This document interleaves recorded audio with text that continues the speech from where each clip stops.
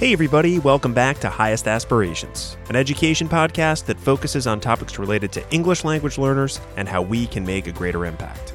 Highest Aspirations is brought to you by Elevation Education, your partner for ELL program management and instruction. I'm your host, Steve Sofronis. This episode is part of our special Reimagining Education series. To help visualize what the future might look like for English learners, their teachers, families, and communities, we are bringing together the people who are working to ensure that students have every opportunity to achieve their highest aspirations, despite these unprecedented challenges. We'll bring in EL leaders from around the country to discuss what they are planning for when schools reopen, how they plan on mitigating learning loss, how they are restructuring educator roles and resources under possible budget constraints, and much more. As always, we are committed to keeping you informed and inspired with resources to help you support your English learners. If you'd like to find more information or contribute to the series, check out our distance learning page at distance.elevation.com. Remember that Elevation has 2 L's. We'll be releasing new episodes as we record them, so new information will always be available. As always, thanks for listening, stay safe, and take care of each other. Lori Villanueva, thank you so much for joining us on Highest Aspirations. Hi, thank you, Steve. I'm very glad to be here. Thank you for the invitation. I could not invite you after I saw that amazing video that you all created, which I want to get into in a little bit. But first, could you tell us a little bit about yourself? What's your role and where are you working? Sure. My name is Lori Villanueva, and my role is Superintendent of Coalinga Huron Unified School District, and we are in Central California in Western Fresno County. That's great. We've had the pleasure of speaking with a couple districts from that area, which is a really sort of interesting demographic in terms of the students that you serve. And I think in many ways, really, really important region to speak with because of some of the challenges that you all are facing that are reflected in some ways around the country. Mm-hmm. True. So I talked a little bit about that video. I mentioned it, and I'm going to link it because it's pretty amazing. It's on YouTube. But I learned about this video that your district created, and it featured a lot of different members of your school community. You basically, I'm not going to give a whole lot away. I want people to actually watch it, but you were singing a song that is pretty well known for students and their families, and you kind of adapted the words and made it personal. So tell us a little bit about how that idea came about and the impact that it's had. Well, I have an absolutely outstanding drama and vocal department at our high school. And we had been kind of talking about culture and what are we going to do? And then all of a sudden one day I'm going through emails and it just popped up and it said, what do you think about doing this? And of course, I absolutely loved it. And when our teacher, his name is Tom Lucero, put out the call, he wrote the words, he sent out an audio file, he sent it out district-wide. So something that's unique in this video, it's not just teachers, it's administrators, teachers, classified staff. I mean, you name it, every group in our district is represented in that video. And that made it all the more special. Yeah, it's great. And obviously it's having an impact beyond your school district. You have people, I mean, I'm in New Hampshire, coming from my home office here, and I'm listening to it and watching it. I'm sure there are others as well. What has the reaction been for students or families that you've seen either virtually or in person? I know you're delivering food and things like that. Mm-hmm. Oh, absolute great response. And it's funny because when I go out to help deliver meals, little kids will run up to me and they'll be like, you're the lady singing on the video. And I saw my teacher. And they're so excited because it means they're watching it. It means we've connected with them where they are in their homes. And the public, the community, the city, I mean, even the city manager called me to say how helpful and awesome it was for the community to see the schools reaching out because it affects everyone, like not just the schools. And it really, I think, touches everyone's hearts. So every bit of response I've gotten has just been how wonderful it is and when is the next one coming?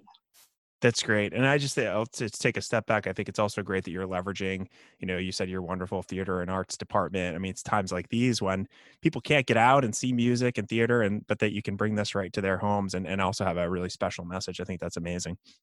Absolutely. And you saw in the video, there's a part where you see a teacher parade going on.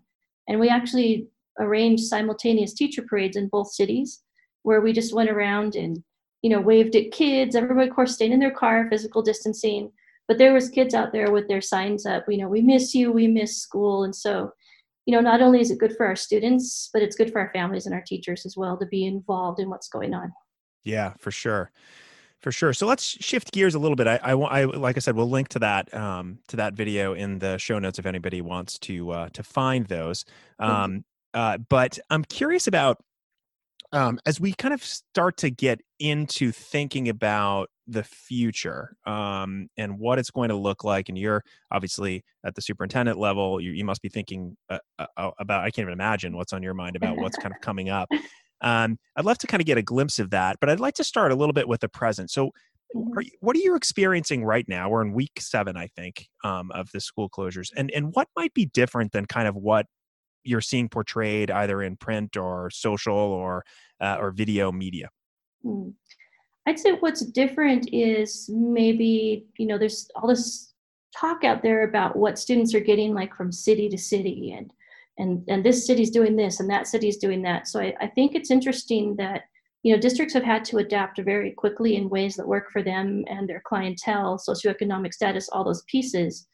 And so it's interesting when I hear, certain school districts where, teachers are at their desks, 7 hours a day and they're doing this and they're doing that. And I'm thinking, wow, that's kind of crazy because we're not asking teachers to do that.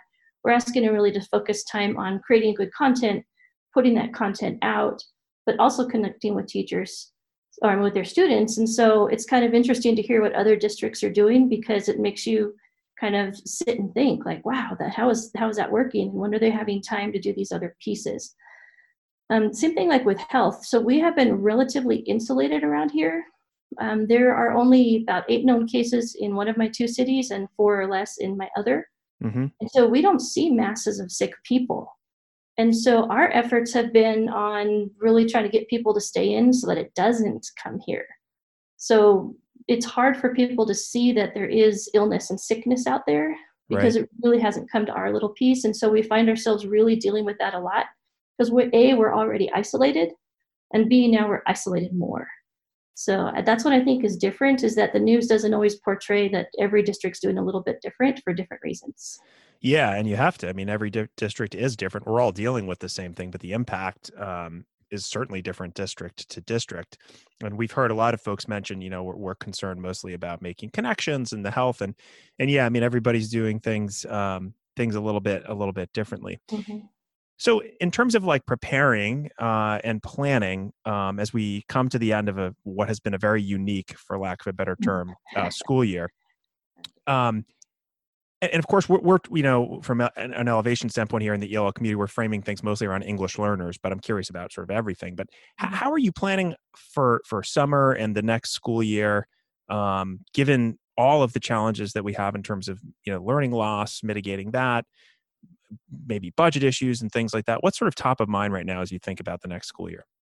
Top of my mind right now is really making sure that I'm getting all kids connected while we're in this transition phase. And so out here, we are a one-to-one district, so every kid has a device. Hmm. What every kid doesn't have is internet. So we are desperately trying to get hold of hotspots and some other pieces. And so we've had kind of a hybrid model going, right? If you can be online, we've got some stuff for you. If you can't, we have some stuff for you. But going forward, my number one thing is if we're going to do this with any kind of quality, I need to make sure that I can access kids through the internet. So that's going to be my first one. And the whole piece behind that is I've got to meet kids where they're at, and they're living in the digital environment anyway. So along with that comes PD needs because I need teachers now that have the skills to reach out and get into the kids' homes. So I don't want, anybody just going on Zoom and droning on for an hour. I want people that actually get on there and provide the engaging lessons that actually have the kids log in for the next one. Because I think that's the key. If we kill them the first time, they're not logging in the second time. Right. So getting teachers to get out of their comfort zone. I've been talking a lot about ZPD, the zone of proximal development, Hmm. Hmm. and I'm talking about it for the teachers, Sure. right? Yeah. Yeah. Yeah, kids know how to use the technology. Right. Now I need to get the teachers putting stuff out that the kids are willing to watch because it's hard to compete with TikTok and YouTube and a lot of the other formats that kids like to use. So now just trying to kind of change that mindset so that we can reach them should this become our way of life for a while. Right. And there's two layers, it seems like here, or two, I guess, general layers. One is the connectedness, as you said. Everybody has a device. You're a one-to-one district, which is great, but not everybody is connected. But then even when they are connected, it's the PD. And I think it sounds like you're sort of working with those in tandem where you're trying to get folks connected, but while Mhm. you're also thinking about or trying to move forward with PD so that when that happens, people are ready. Am I right when I say that? Exactly, exactly. And so what I've been telling my staff is every step that we take now should be with the broader lens of we might be doing this in the fall. Right. So we need to be ready now, like every little step now. So we can be patient while people are learning to do things. But in the fall, we need to be able to hit the ground running. Yeah. So that's been a key piece of it, even in our, our memorandums of understandings with the teachers union, right? We're building in, okay, you need to do so many videos and you need to spend so much time, because if that's going to become our reality, we need to get into that mode. And it's been hard for some, especially teachers that don't enjoy the use of technology as much as others. Yeah, and it's fair to say that they're just, just because you don't enjoy the use of technology, that you're not a high quality teacher, but now you're forced to work outside of your element. And that's tricky. And you also need to bring in those kind of, for lack of a better term, analog, less digital activities on an online format. How do you go about doing that? I mean, it's tough, but it sounds like you're sort of planning for it at all levels, at the very ground teacher level to, you mentioned, just making sure that that's at a high level with teacher, union representation and things like that, which is important as well. Right, right. So shifting over to like specifically English learner education, Mhm.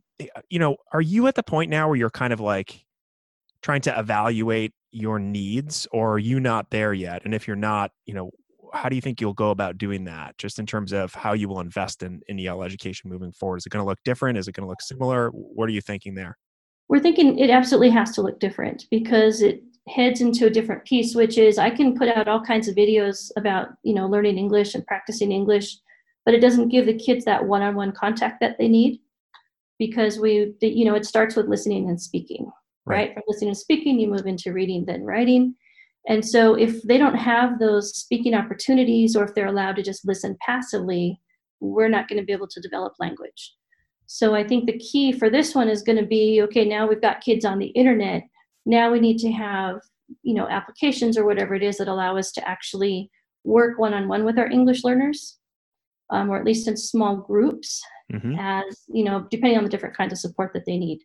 And that's going to be kind of a different level for us, because that is actual like interaction with the student as opposed to just preparing the lesson. So we're exploring, like, how do we use our instructional aids now, right? How do we use other support staff so that we can get kids enough time to practice their language? Because if you get on a Zoom, with 10 kids, is that going to be enough time? Right. And that's assuming that in the fall, there's going to be time to talk to just 10 kids. Right. So we're looking at who are the other people, the other stakeholders that we can bring in to give that oral practice and make sure that it's, appropriate for their level and their developmental needs. So trying to bring in people who are already kind of at the district, who you already just kind of reassigning, or maybe reassigning is not the right word, but sort of recalibrating about what needs are, and you're not talking about bringing new people in necessarily. Not necessarily new people. We have a great program in our elementary called SEAL, and I know they hate being called a program, but it is a method of engaging in language acquisition for our kids. And like I said, we've had it for TK through fifth grade for several years now. Mm-hmm. So I have trained coaches. I have teachers that have had extensive training. We're starting to see our test scores move, using this training and skills with the students. But how do we bring that, like I say, to a screen? And that's Right. going to be our work. And I do want to use the people that have the training that have been in our classrooms, because I think they'll understand what it is that we're looking for.